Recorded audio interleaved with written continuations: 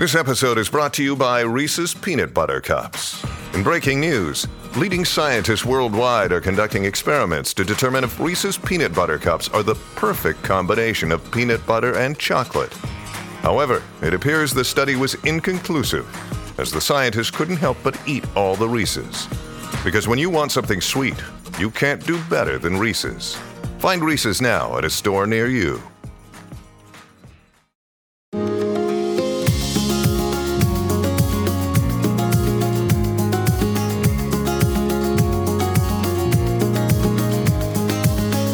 This is the Thoughts from a Page podcast, which is a member of the Evergreen Podcasts Network. My name is Cindy Burnett, and each episode I interview authors about their latest works, and others in the book world about their jobs, what those jobs entail, and the books that they love.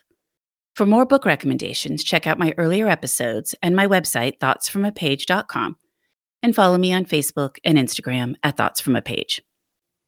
Today, I am chatting with Alice Henderson about a blizzard of polar bears. In addition to being a writer, Alice is a wildlife sanctuary monitor, geographic information systems specialist, and works in bioacoustics.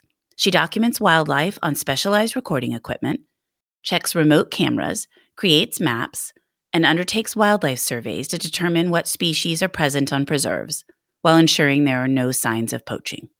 She surveyed for the presence of grizzlies, wolves, wolverines, jaguars, endangered bats, and more. I hope you enjoy our conversation. Before we dive in, if you are looking for your next thriller or whodunit, you should listen to Killer Content, a podcast hosted by Emily Webb. Here is some more information about it. I ended up getting stuck in the back of a trailer in the trailer park with a guy with a gun one night when I got a little bit careless, maybe following somebody. And I knew I wasn't going to get killed, but it wasn't a pleasant night. If you're always looking for your next thriller, chiller, or whodunit, join me, Emily Webb, for Killer Content, Inside the Crime Writer's Mind, where I'll be talking to crime-obsessed authors about how they create their characters, their stories, and their crime scenes. I've always wanted to set one of my thrillers on an island, because the great thing about setting on an island is that it can be magical and beautiful, particularly during the day and when everything is fine. But at night, and if there's a storm and you can't leave the island and no one else can get to you because the ferry's actually shut down, there's no escape.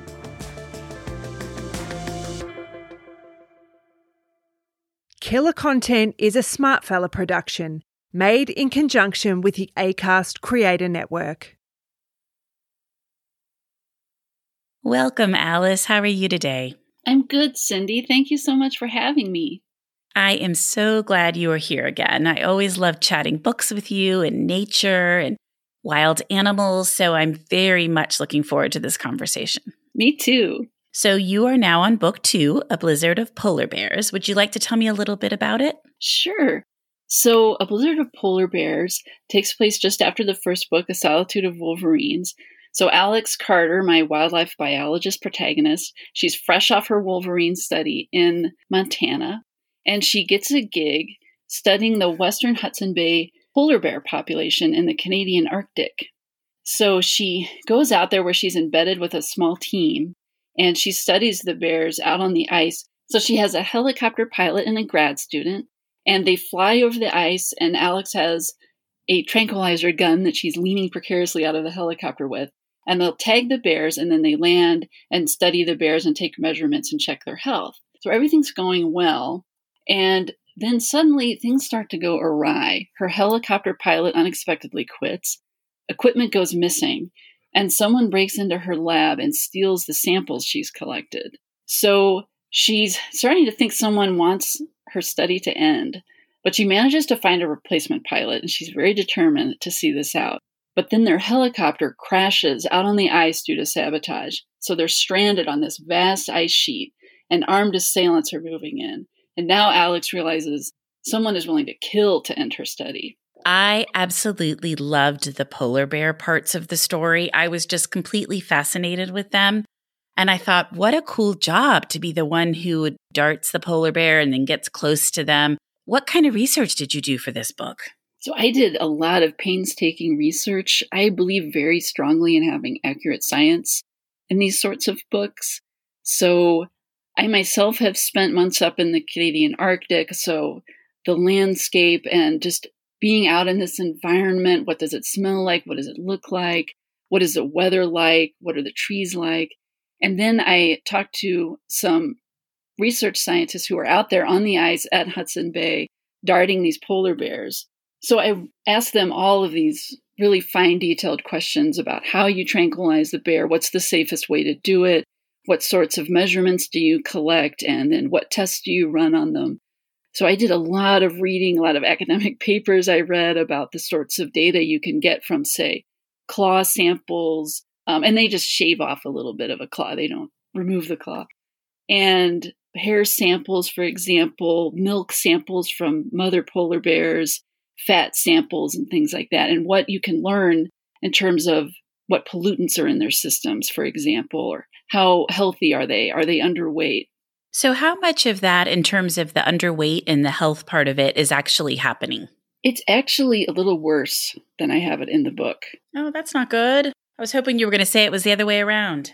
There are 19 subpopulations of polar bears on the planet, and none of them are faring well. Some are doing worse than others. So recent research of these 19 subpopulations of polar bears now show that all of them are likely going to be gone by the end of the century, especially if we continue with business as usual. And legislation is so slow moving forward for climate change that it's looking really dire for all of the populations. That is terrible, first and foremost, and so sad. And then second of all, with respect to what you're saying, what is a subpopulation? I should probably know that, but I'm not sure that I could identify what that is. It's basically polar bears that live in different regions. So the Beaufort Sea, for example, has a polar bear population, and then you've got the Chukchi Sea population, Western Hudson Bay population. So they're groups of polar bears that don't necessarily mix with each other, and they live all around the circumpolar region. I just found it fascinating reading about the polar bears. I've always been so intrigued with them.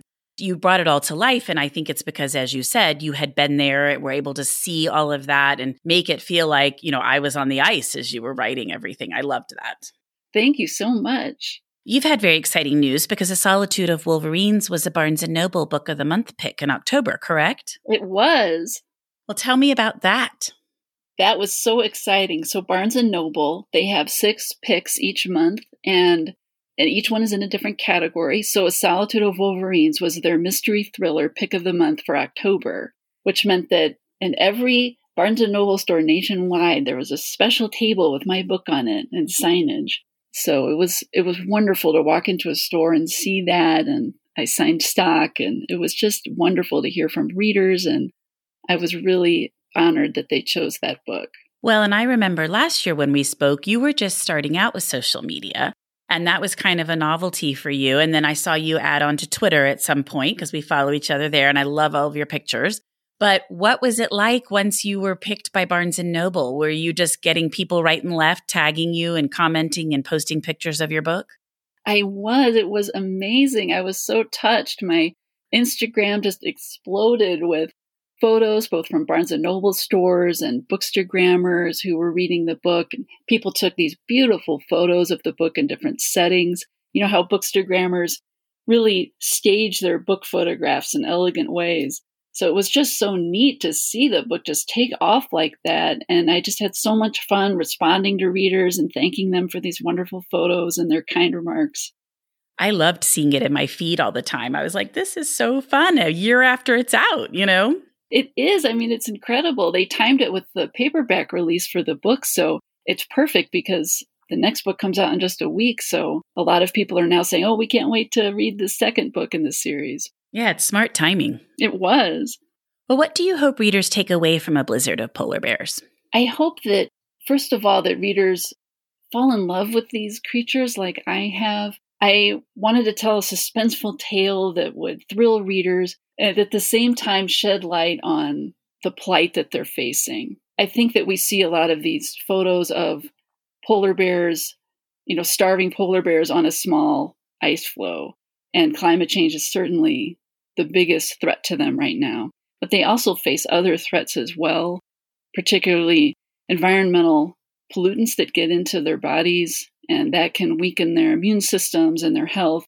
And then on top of that, with global warming reducing the ice pack, they are unable to hunt from the ice to hunt seals, which is their number one important food staple. They eat the fat from the seals to bulk up so that they can survive over the long summer where they just fast, they starve for the entire summer. And because ice is forming later and later in the year because it's warmer and then it's breaking up much sooner, that stint of time that polar bears can actually hunt seals is really shrinking. So they're starving for a long time.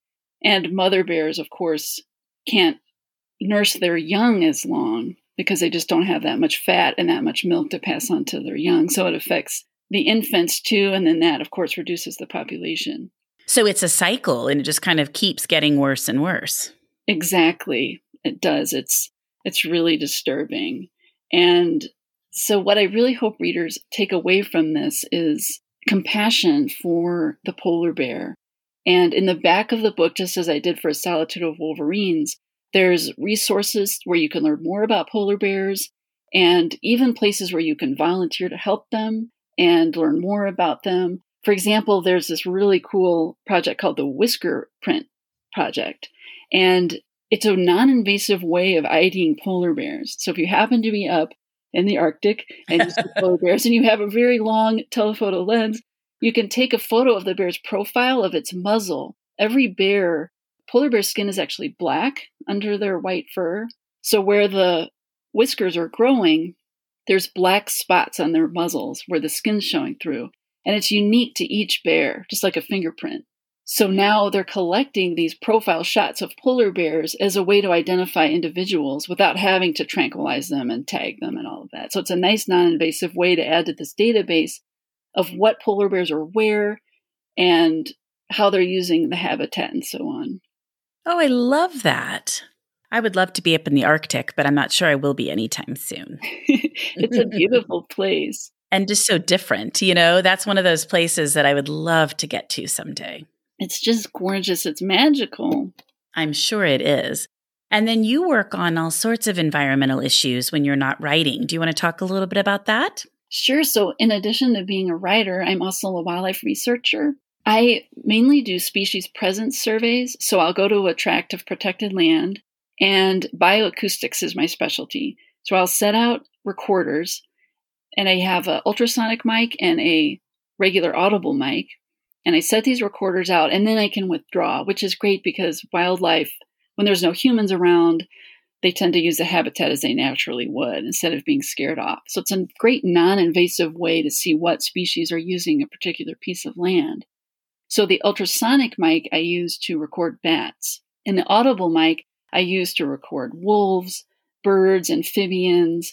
And then I come back, usually weeks later, and I retrieve the recordings, and then I go through them to see what species. So I can identify bird songs, for example, or frog calls. And then with bats, because we can't audibly hear them, I actually look at visual representations of the calls. And each bat species has its own unique echolocation signature. So depending on the shape of the call, for example, or the time between echolocation pulses, I can identify what species was out there echolocating for prey. And it's really neat. You can actually see what they were doing at the time. That is really cool. For example, if they're getting a drink of water, you can see that they pulse as they approach the water, and then they pulse really fast as they get close to the surface. Like pulse. And you can actually see in this visual representation of these recordings a reflection of the water. So it'll look like the pulse is happening twice because it's reflecting off the water's surface. So I can see, this bat was using this as a water source. And same with insects, you can see that the pulse speed up as they approach the insect, and even what we call the feeding buzz as they close in on the insect and get it.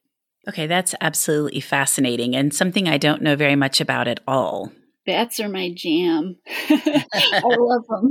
Well, and I remember last year when we spoke, you were looking at the impact of these fires on bats. And so I've thought about you several times in the last couple of months with these terrible fires in California. Are you still working on that? I am, absolutely. So a few years ago, I started a project here just recording bats in the Tahoe Basin, the Lake Tahoe Basin. And there were a few late summers, early falls where it wasn't choked with smoke. And now every year it's choked with smoke here. So I wanted to know if bats are using the forest differently now that the air column is so filled with smoke and ash. And I wanted to know what species are different species using it? Are species going lower or out of the area? So that's an ongoing project I'm working on. There's not a lot of data out there on how wildlife is impacted by smoke. There's some about how wildlife is impacted by fire, especially when it burns completely through an area. How fast does wildlife return, for example, but not a lot about smoke. And what happens to some of the wildlife as well. And remember, there was a lot of talk about that in Australia as well when they were having all of those terrible fires, I think right before the pandemic started. And the habitat was lost for koalas and kangaroos. And that's interesting that the study of the smoke impact has not really happened much yet. You're on the cutting edge. Yes, it's fascinating and heartbreaking. Well, and the other thing I know you were working on last year, because we had a big, long conversation about it, because they're one of my very favorite animals, are the pikas. And we normally go to Colorado in the summer, but we didn't actually this past summer, so I didn't get to see my pikas. But how is all of your pika research coming? That's going well. Well, the research end of it, things are not looking good for the pika, unfortunately. I'm still studying temperatures along the spine of the Sierra Nevadas and then some spots in the Great Basin in Nevada. And I'm continuing to I'll look at historical records of pikas, like where John Muir, for example, wrote that he saw a pika back in the late 1800s. And I'll go to that site to see if pikas are still there. And unfortunately, it's not looking good. I remember last year I was telling you that I had run into a researcher when we were in Rocky Mountain who was telling us that she thought that the pika was going to be one of the first animals in that area to go extinct. And so then when you're talking about not seeing them in certain areas anymore, I wonder if that will be the case. I hate that. I love pikas. I know. I think, unfortunately, and that's really interesting that you heard someone in Rocky Mountain National Park say that, because the U.S. Fish and Wildlife Service, their reasoning for not protecting the pika is that they think that they're doing okay in the Rocky Mountains. So basically, it's okay if they die out in the Sierra Nevadas and die out in the Great Basin, because there will still be some left in the Rockies. And I really disagree with this mentality. Obviously, it's not okay for an animal to lose a huge proportion of its habitat, which the pika has already lost. So if researchers in the Rockies are starting to worry, which they rightly should be, maybe U.S. Fish and Wildlife will look again at the data. They've been sued numerous times to look again at the science to extend protections to the pika on the Endangered Species Act. And it's interesting to me, and maybe you can tell me something that I don't know about it, but I wouldn't think the pika would be a controversial animal to protect. I love all these climate fiction, environmental fiction stories, and I always seek them out. And I've read several over the past year, and I know like the wolf reintroducing to Yellowstone was controversial because it impacted elk hunting. And, some of the other animals that get put into places or they're trying to protect them, there's a reason why the local population is fighting back. But I can't think that the pika has, is creating a problem that the locals would be fighting back about. The problem with protecting the pika is that it would have to be protected because of climate change. Oh, okay. And the oil and gas industry holds enormous sway. So that's the issue. They don't want to step in and protect an animal based on climate change, unalleged climate change, as some of those companies would like it to be. Exactly. And actually with the polar bear, which is protected under the Endangered Species Act since 2008, the oil and gas industries has an exemption. So the number one threat against polar bears isn't even being addressed under that listing.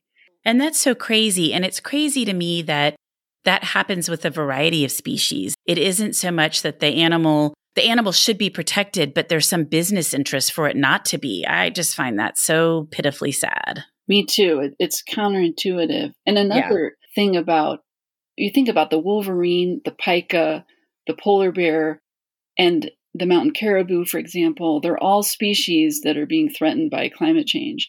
And the Endangered Species Act, which is a great act, but it's sort of a 20th century act for 20th century problems. We need something more akin to an Endangered Ecosystem Act, because one legislation that would protect against climate change in an area would then, for example, Washington State, if you had something protecting against climate change there, that would in turn protect the pika and the wolverine and the mountain caribou. So if we looked at something more holistically instead of these species as if they're not connected, they're not part of this web, it would be a lot more effective. Well, and that is so true, and was one of the things that I also was fascinated about when I was reading about the return of the wolves to Yellowstone, is that not only did returning the wolves to Yellowstone help with the animal ecosystem, but it also helped with the return of birds that hadn't been there in 50 years and flowers that hadn't grown. So really, you remove one animal and it completely changes an ecosystem, and you put that animal back in and you realize, oh, we haven't seen that bird in, 2 decades, and these flowers haven't grown this well in, 3 decades. And so it is amazing how much one animal or plant or bird can impact an entire ecosystem. So protecting the ecosystem makes sense. Absolutely. And your example of wolves in Yellowstone is such a powerful one, because when they reintroduced wolves, the rivers actually changed course. Elk had been overgrazing on the willows along the river's edge. And with wolves keeping the elk population in check, the rivers were able to become more healthy and the willow population was able to come back. And it's so connected. It's fascinating. Well, tell me what you're working on next, because I always love hearing about these animals and I'm so curious what the next animal is. I chose for my third book, mountain caribou. I love them. I'm fascinated by them. And our mountain caribou in the lower 48 have lost so much habitat due to clear cutting of old growth that we had just a few left in the South Selkirk mountain caribou population, which lived in the northeast corner of Washington, neighboring with Idaho and the Canadian border. And the population kept getting reduced and kept getting reduced. And conservationists were trying to get this population listed as a distinct population segment under the Endangered Species Act, which was unsuccessful. And clear cutting continued, and they went down to about 17 members in this herd, and then just kept losing more and more. And finally, Canada said, why don't we take the last 2? There were 2 females left. Oh. So they took them up to British Columbia, although their mountain caribou population is also not faring well. That's the only place I've seen caribou is in Canada. Yeah, so mountain caribou are different than the barren ground caribou a lot of people picture. Oh, okay. The barren ground caribou that live in the tundra of, say, Yukon and Alaska, and they roam in these vast herds of thousands of caribou across the tundra. Mountain caribou are a thing of their own. They live in very steep mountainous terrain in very small herds. So during the winter, they go up this very steep mountains, and the snowpack is so deep there that they can reach these lichen they depend on to survive the winter. This particular lichen grows very high in the branches of old growth trees. And so the snowpack allows them to stand on top of that and reach the lichen. And this lichen takes many, many decades to grow in 100-plus-year-old trees. So because this old growth has been cut, it means that the food source that these mountain caribou depend on during the winter is gone. And on top of that, logging roads have allowed wolves to hunt the caribou, which is not their normal prey. Normally, wolves in this area feed on moose and elk, and they have a predator-prey relationship with them. So, for example, if the wolves eat a lot of moose, the moose population goes down, that makes the wolf population go down. So then the moose population rebounds, and then the wolf population rebounds. But they don't have this relationship with caribou because they can still eat moose or deer if the caribou die out. So the logging roads, snowmobile roads have all allowed wolves to access this high country where normally caribou would be safe from them.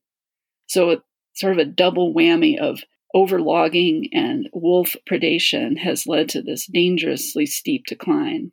It was only after the last 2 caribou were gone that Fish and Wildlife Service finally listed the South Selkirk population as a distinct population segment under the Endangered Species Act when there were none left. Oh my gosh. It's like, come on, people. You could have really helped out a lot sooner. Yes. So what's going to happen to your caribou in the book? In the third book, the land trust that Alex was working for in the beginning of the series with the Solitude of Wolverines tells her that they have a preserve up on the border of Canada in Washington state, and that one of the remote cameras has picked up what they think might be a mountain caribou. And they want Alex to travel there to confirm the sighting. That sounds really good. Oh, I'm glad. And she is confronted with more than just trying to find a lone animal on this vast tract of forested, steep, mountainous land. There's a lot of unrest in the area. There's a clear-cutting project that's been halted due to a moratorium, and there's angry loggers there and activists, and the dead body of a national forest ranger is found strung up in the park of the nearest town, and Alex learns that another hiker has gone missing in the area. Oh, that sounds wonderful. I can't wait. And it'll be out next fall? It will be, yes, fall 2022. Oh, good. And what's it going to be called? It's called A Ghost of Caribou, because mountain caribou are so elusive. They're often referred to as the gray ghost of the forest. Really? Yeah. Oh, I love that. Oh, that's so exciting. Well, I cannot wait. Thank you, Cindy. Well, before we wrap up, what have you read recently that you really liked? I read 2 nonfiction books I really enjoyed. One was called What We Think About When We Try Not to Think About Global Warming, and it's by Per Espen Stoknes. And it was a fantastic read about how to get out of the doom and gloom of thinking about the climate crisis and frame things in a more helpful way that might inspire action, like imagining the bright future we'll have and how to work toward that instead of imagining the terror we're about to face or are already facing for those of us in California. Right. And the other book I read was called Drawdown. It's an edited book with about 100 ideas presented by different scientists about how we can change our current practices to cut down on carbon dioxide. So that also was a nice, hopeful read. Lots of ideas about how to change farming, for example, or do carbon sequestration. And that was a fascinating read. Oh, that does sound fascinating. I enjoyed it. And fiction-wise, I just read 2 great historical mysteries. One was called Murder in the Crypt by Irina Shapiro. It was set in 1866 England about a lord who helps a local constable investigate a murder. And that was great. She has a series. I was the first in the series. And the other one I read was Inspector of the Dead by David Morrell, which is set in 1855 London. And it features this infamous true life person, Thomas de Quincey, who wrote a book about being an opium addict in England back then. And he's a investigator of murders, and he works with his resourceful and intelligent daughter. So it's a really great series. I think that's the second one in the series. Well, good. As always, I love chatting with you, and I'm so excited that both The Solitude of Wolverines has had such wonderful press and that A Blizzard of Polar Bears is getting ready to head out into the world. That's just wonderful. Congratulations. Thank you so much, Cindy, and thank you so much for having me as a guest. I always enjoy coming on your show. Oh, I'm so glad you did. Thank you so much for listening to my podcast. If you like this episode, and I hope you did, please consider joining my Patreon as a page turner. Follow me on Instagram at Thoughts From a Page. Tell all of your friends about the podcast and rate it or subscribe to it wherever you listen to your podcasts. I would really appreciate it. The book discussed today can be purchased at the Conversations From a Page bookshop storefront, and the link is in the show notes. Thanks to Maggie Garza for sponsoring this episode, and I hope you'll tune in next time.